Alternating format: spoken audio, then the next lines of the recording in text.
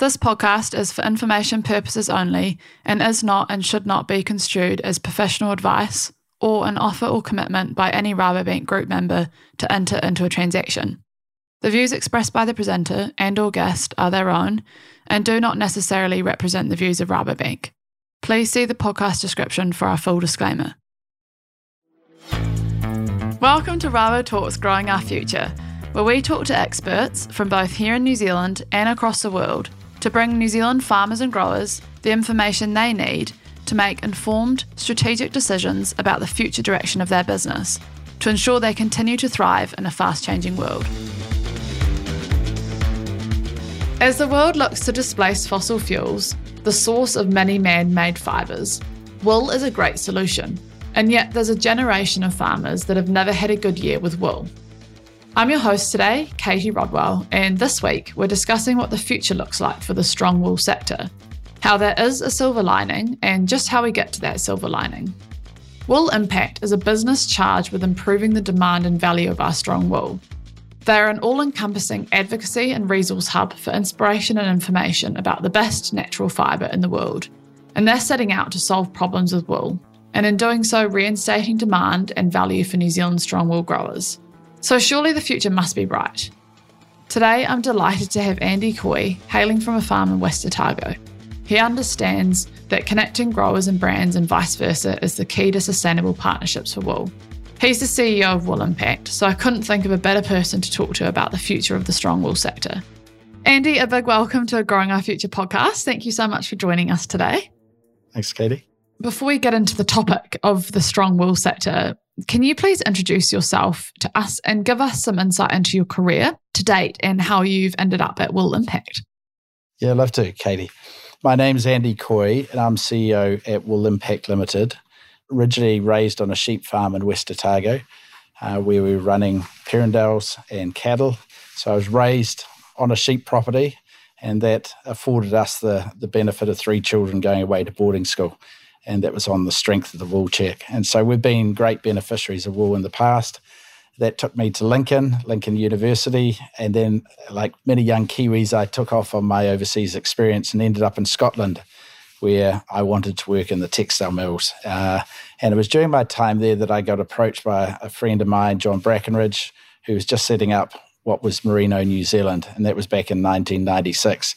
And so I joined what was Merino New Zealand and then transitioned across to the New Zealand Merino Company in 1996. And I've had the real benefit of being able to work with New Zealand merino fibre and taking that to luxury brands around the world and building new pathways. And that's taken us from living in Scotland to Italy, back to Christchurch, and then working with brand partners in the United States and back to England. So I've spent since 1996 living and working with New Zealand merino wool offshore, which also led to the establishment of my own company called Armadillo Merino.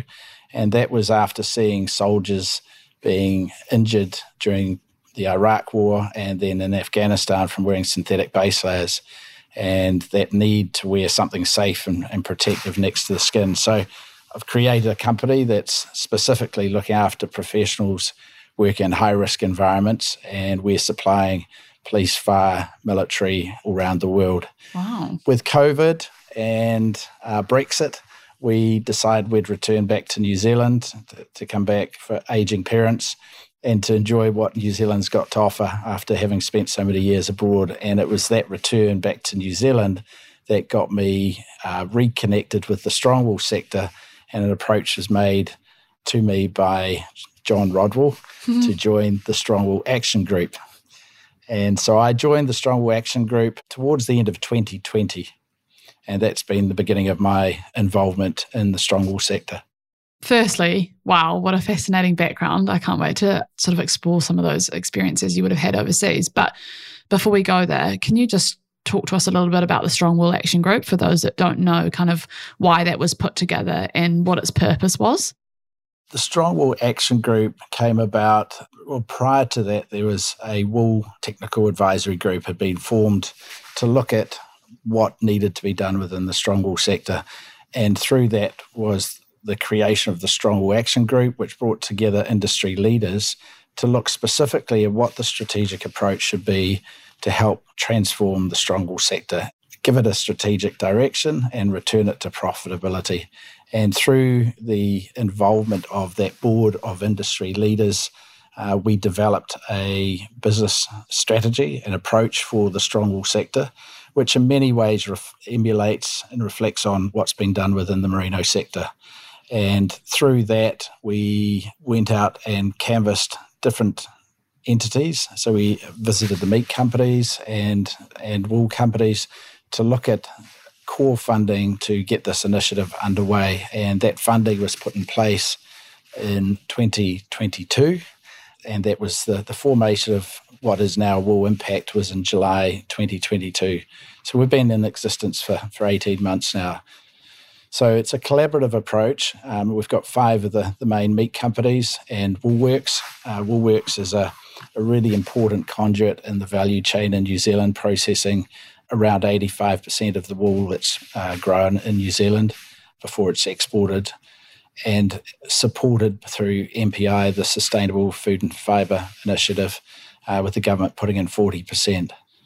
So importantly, Wool Impact is not a trading company. We're here to facilitate change. So our role is not to fund things just for the sake of enhancing a specific individual company, but it's looking at taking a strategic vision and creating a pathway for change, a transitional change that can take place. So the initiatives that we're undertaking are based around building platforms for long and sustainable growth for the strong wool sector and returning growers to a point in time where they can be profitable again from their wool check and have sustainable returns that they can start to invest in their properties and in their livestock.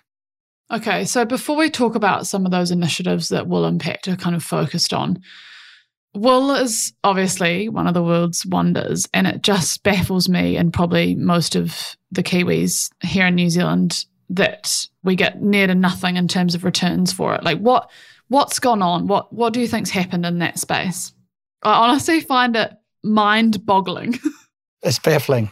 There's a complete disconnect to what consumers are wanting to buy and transact that is better for the planet and more sustainable, and what's happening here in New Zealand with the price and returns that we're getting for wool. Wool has strong wool, I should say, as opposed to the merino wool. Merino wool's found an amazing niche, and with that transition from suiting into outdoor and lifestyle, it's found an amazing repositioning, which has taken the last 28 years to achieve.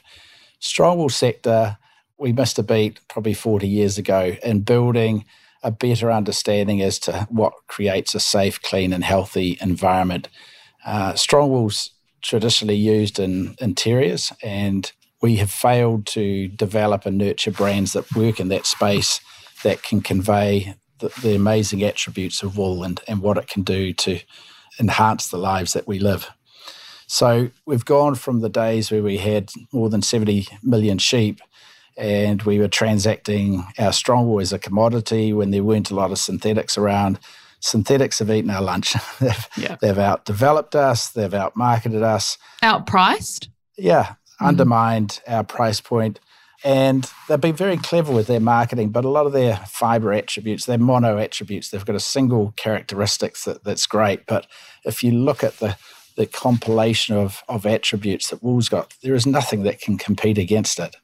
And so we've failed to present it to the marketplace in a way that's relevant to consumers or relevant to companies wanting to enhance what's around them. So the challenge that we've got is we are still transacting wool, the strong wool, in the same way that we were 40 or 50 years ago. Wow. We're shifting it as a commodity. We lose our provenance once it goes offshore. So all the things that make New Zealand strong wool special are lost at the first point of purchase, and it's being blended and we lose our identity. And this is exactly what was happening with the merino sector back in the 90s. And so what we have to do is look at decommodifying the clip and saying of the total world production, there's only 400,000 tonnes of strong wool, and we produce a quarter of it. We produce 100,000 tonnes. Wow. But of the global market, we probably provide 2/3 of the world's premium strong wool, because of the attributes of our fibre. Its length, its strength, its whiteness and brightness, and its consistent volume. So we've got an amazing resource here. So we need to change the way that we're positioning it in the market, that this isn't just about shifting bales of wool. This is actually about connecting with brands who will recognise and value what we've got as a fibre and can start to tell stories about the provenance and about what we do on our farms, on our properties, the biodiversity, the animal health, and the care and attention that these farmers put into producing their wool fibre. But to do that, we need to find brands. And from a strategic approach, one of the anchors, the really important anchors for us at Wool Impact, is to engage with international brands who recognise and value what wool offers, and for us to provide the tools, the essential tools to support them in creating new markets. But we can't just tap into any brands. We need disruptive brands. And so it's not necessarily looking for the biggest. And we've seen great examples of Merino, again, what Icebreaker did in refining that base layer market, and then what we've seen recently with Allbirds. Here's a small company that can be disruptive and help transform a whole category. So we're looking for brands that can be category disruptors, and those could be New Zealand brands wanting to export overseas, and that we can position them with their strong points of difference and use them to tell stories that can help differentiate what New Zealand strong wool can offer. Oh my gosh, I love this topic. I've got so many questions. I guess this is any marketer's dream, right? You've got everything to tell. You just need to find the right markets to speak to. How are you going about that? Because I guess, to be realistic, again, in my head, the fine wool sector's a bit more sexy, it goes into suits, it goes into lifestyle, whereas strong wool, it's more, traditionally, it's sort of gone more into that kind of interior carpets, that sort of thing, which I can imagine is a little bit harder to get that, high-end market price. It feels like strong wool goes into sort of more boring sort of things versus clothing and fashion and that kind of thing. So, I mean, you're going to tell me I'm wrong, which I can't wait for, because I want to draw that out. How do we get that value and find those brands and those kind of disruptive categories as you're talking about? So, Katie, one of the things that we're trying to do is change the perception of wool.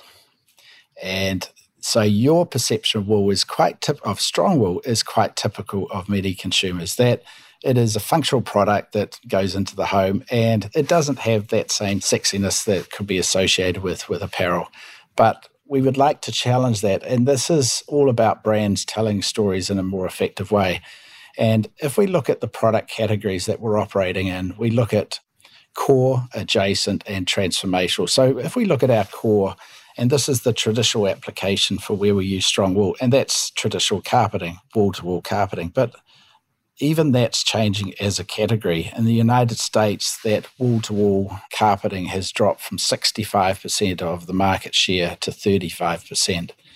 So that's being superseded by hard flooring and by tiles. So people have better insulated homes. So the traditional application for wall-to-wall carpet is diminishing because people have better heating in their homes and they're looking for a different look and feel. So the manufacturers of traditional broadloom carpets have had to adapt. So what they're looking now at is area rugs. And these can be decorative and functional, and they can be a piece of art. And in addition to that is the opportunity to create tiles made from carpet, which can be put into both residential and commercial applications. So carpet tiles is probably one of the most exciting areas for development for the strong wool sector, because it provides versatility and it can be put into high-rise apartments and it can be self-installed. But beyond the core, this is where we move into a much more expansive category, and that's looking at the adjacent. And probably one of the most expansive areas of development for that is in the non-woven sector. So we're familiar with non-woven because wool has been put into insulation. We've got local companies like Terralana who are developing it, but there's a much broader range of applications that this non-woven category can cater for. Where we're seeing really exciting developments is in that acoustic panel space. So with the advent of hard flooring, you've got a tremendous problem with noise. how do you accommodate that noise and reduce the din that comes from it, whether it be in a home or in a bar or restaurant? And how many times have you been into a restaurant and the noise just elevates? So wool acoustic panels are a fantastic way of transforming wool into a product that's universally required. So unlike carpets, which go into the traditional Anglo-Saxon markets and typically into more colder countries, acoustic panels have applications throughout the world and a really broad range of buildings. So from schools to libraries to offices to hospitals, as well as theatres and concert halls, through to your own home. So wool going into this space is a wonderful application.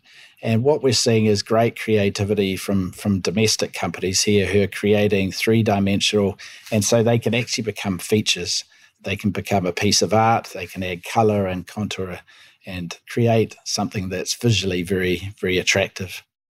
You even describing that kind of category sounds much more trendy than, what you'd typically think strong wool goes into. So it's interesting even just hearing that. You're like, okay, yeah, I can see where you can then start getting value. In addition to that, the non-woven we're seeing great expansion by companies like Big Save, putting it into bedding and furniture as a breathable, flame-retardant piece. You've got Wisewool putting it into mattresses and duvets and pillows.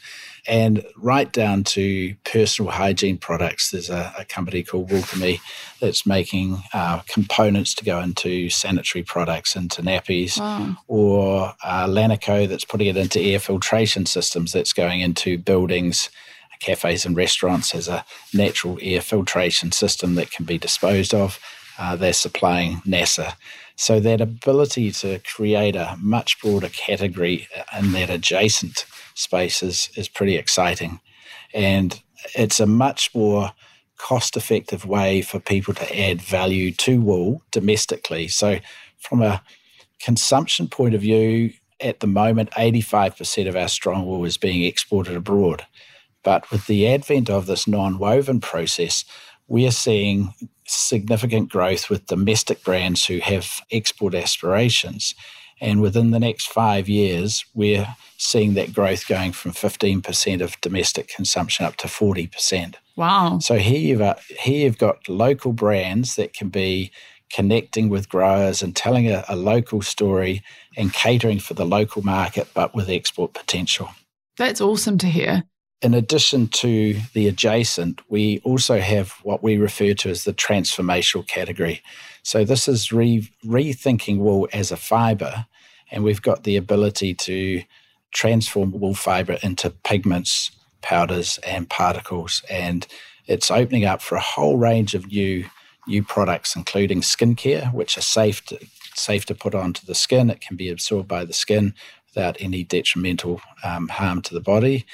So lipsticks, bronzers, printer inks, and then we could also look at wet spinning the fibre. So you take a fibre that's stronger than 30 microns and turning it into a superfine fibre, which could be worn as intimate apparel next to skin. So there's some really interesting developments being done by Ron's and being presented into the marketplace by WoolSource.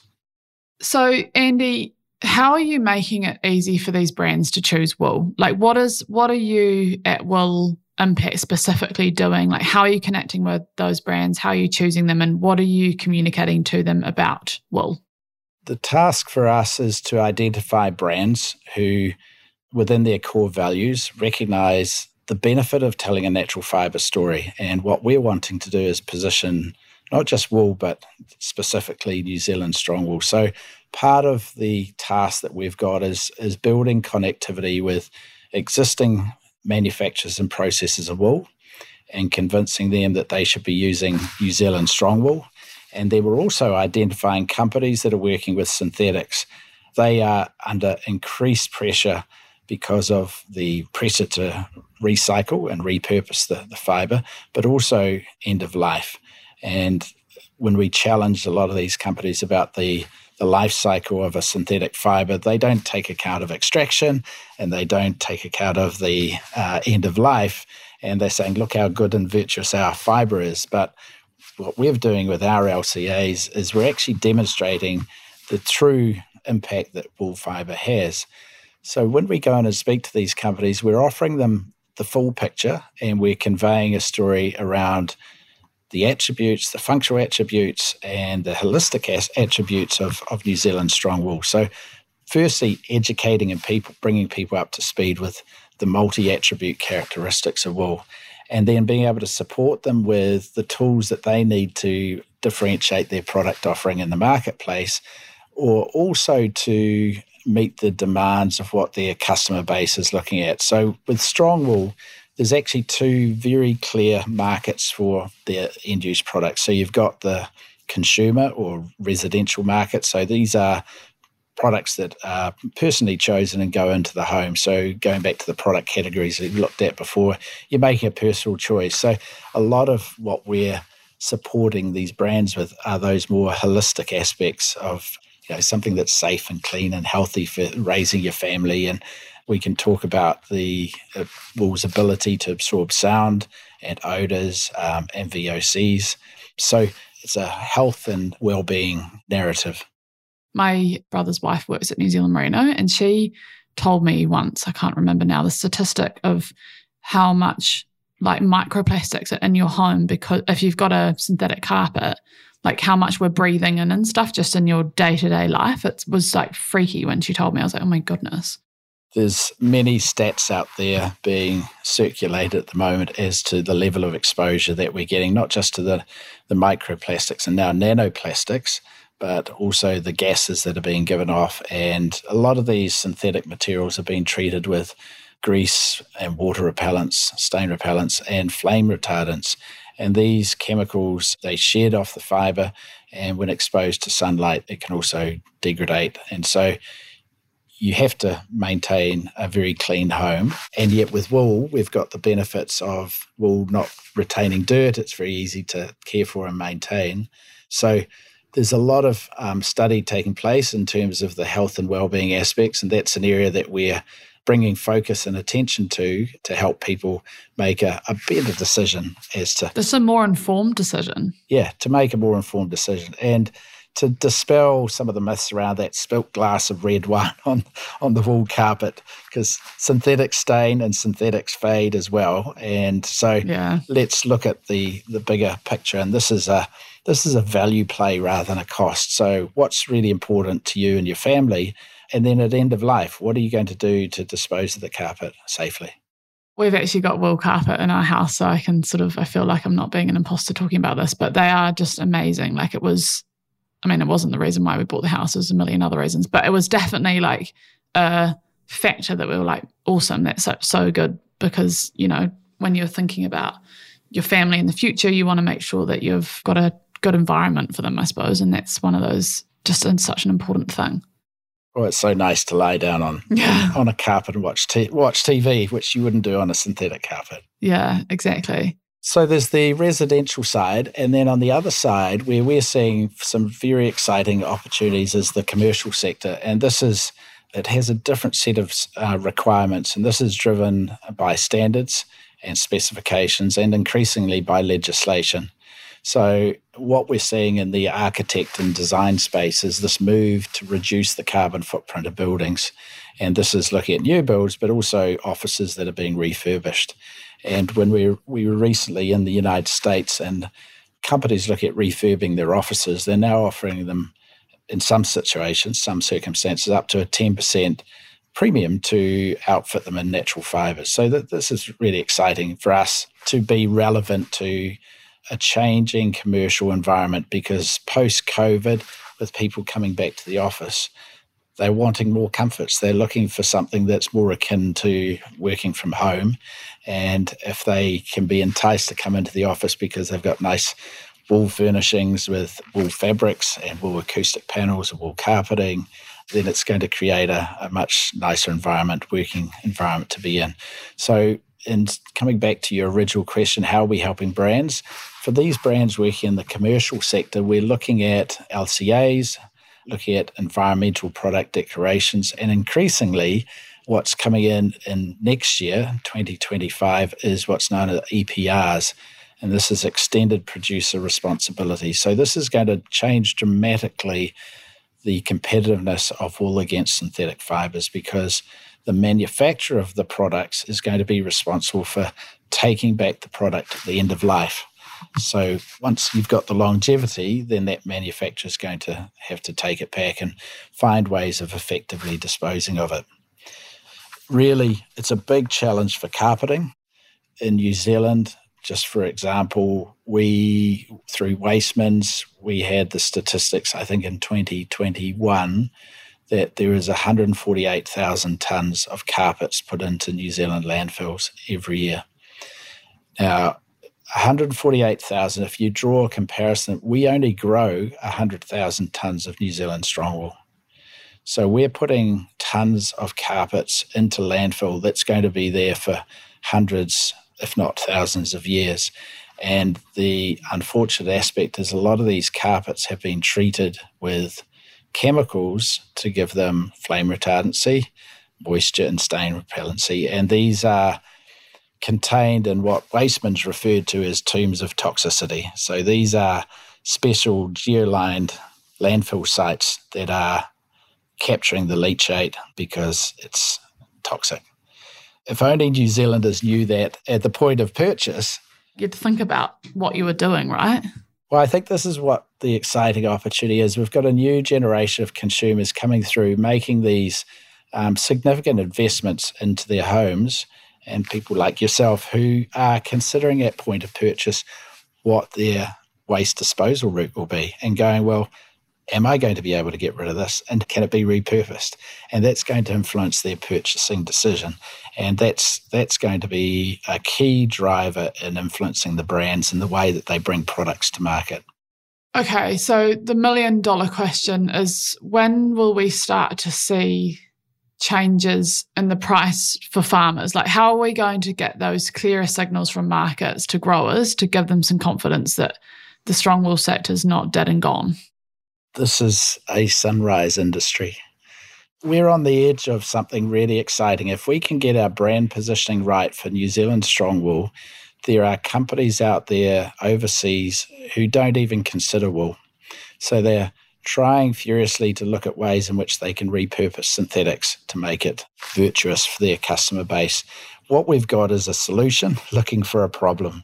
And we're here to provide solutions to their problems. But to do that, we have to get in front of these brands and create pathways that make it easy. So we can continue knocking on the doors of the existing strongwool users, but we see even more potential by aligning with those companies that are being challenged with their synthetic product offering. And this isn't necessary we're not saying we want them to substitute the synthetics. We're just saying extend your portfolio, because there are a whole lot of customers out there, consumers, who are wanting to buy products made from natural sustainable materials, and wool offers you all these functional benefits, and we can support you in bringing new value pipelines back to grower groups back in New Zealand. We've got a fantastic richness of stories that we can be telling around our farms and our environment, and we can build pathways through the companies that we've got, leveraging off the existing capabilities and skill sets.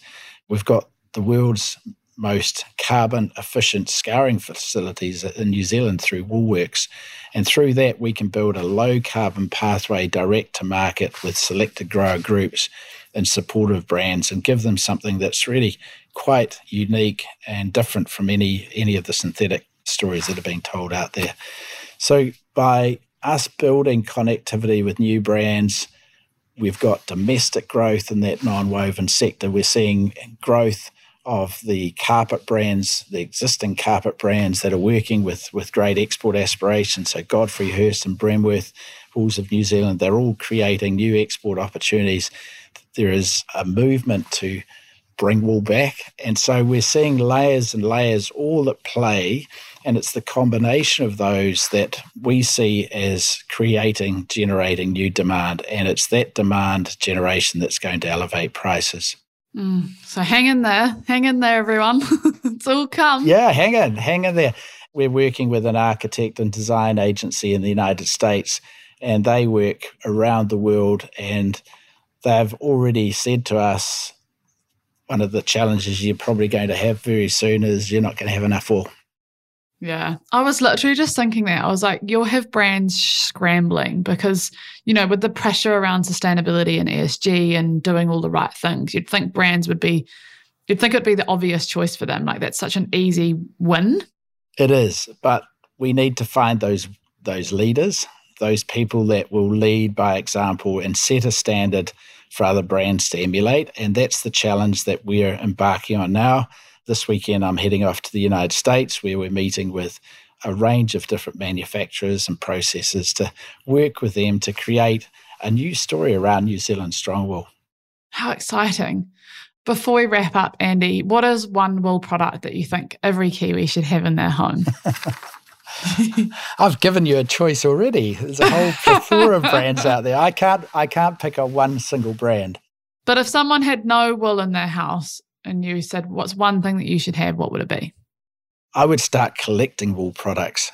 If you really want to be conscious about the environment and the home biome and come back to a place that you feel comfortable living in, you start to surround yourself with it could be an area rug, it could be a nice piece of furniture, try some acoustic panels. And then you bring in your wool duvet, and all of a sudden your perception of comfort changes and you appreciate quietness, you appreciate clean air. Start on the journey. Love it. What do you think let's just go the wool sort of sector, the fibre sector. What do you think the fibre sector is going to look like in 2050? Because I always try and ask my guests what the food and fibre sector in general is going to look like. And some people do challenge me, it's a bit far out. But in your head, what would you love to see the fibre sector doing in 2050?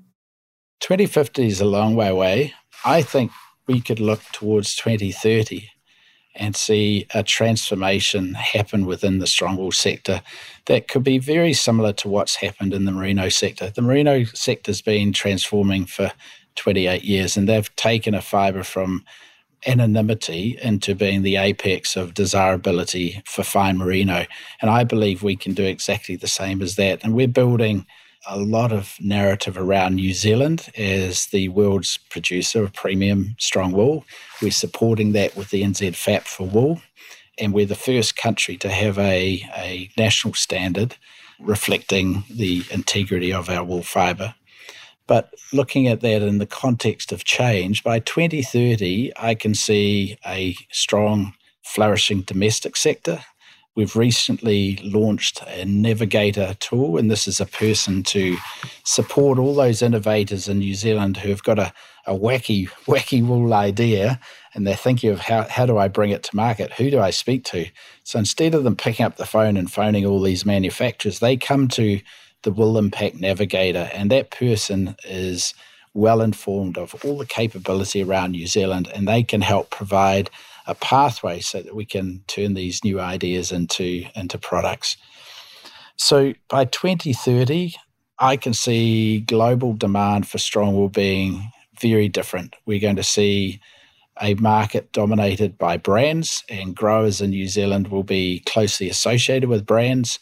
Those brands will have relationships with growers in New Zealand, and there will become an interdependency. They'll be reliant on farmers supplying a consistent quality and at a sustainable price point. And through that, we will see new product, new innovation taking place. And I can see that we will have a much more consolidated and collaborative strong wool sector with a vision to supporting both domestic and export markets.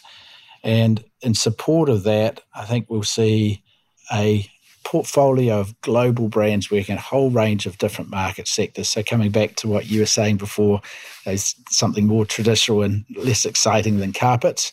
I can see carpets being one part of a whole range of products that can go into a home or office environment. Yeah, it sounds like it's going to be quite trendy in the future, which is where you can then get a little bit more value, right?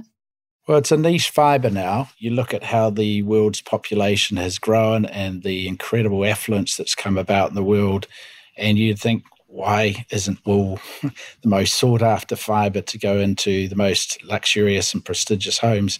And that's the positioning that we need to aspire to, that price doesn't become the obstacle for people putting wool products into their home. It's a symbol of their environmental consciousness and their understanding of building a better planet.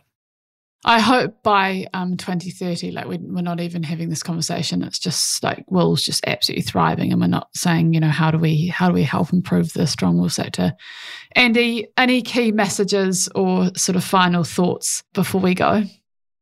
Just for those farmers that are involved in wool, or if you're a business that's associated with the wool trade, do stick in there. We need your support and we need your fibre, and we're going to be coming back with new commercial opportunities over the next couple of years, and we want brands to come down here and connect with you, to recognise and respect the work that you're doing to grow your fibre and to really value it. So do stick with it.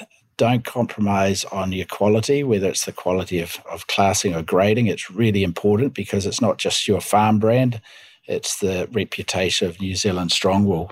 And we're on a pathway to get you back to a sustainable pricing structure. So work with us. We'll be communicating and sharing a lot more over the coming year now that we've got a lot of these initiatives underway. We have the Wool Impact website.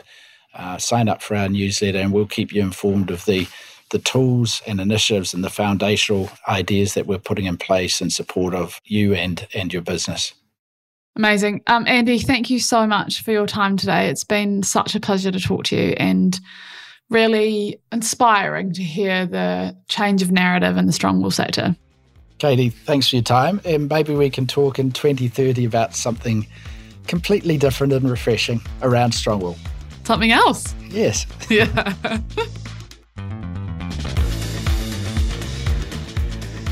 Thank you for listening to RaboTalk's Growing Our Future podcast.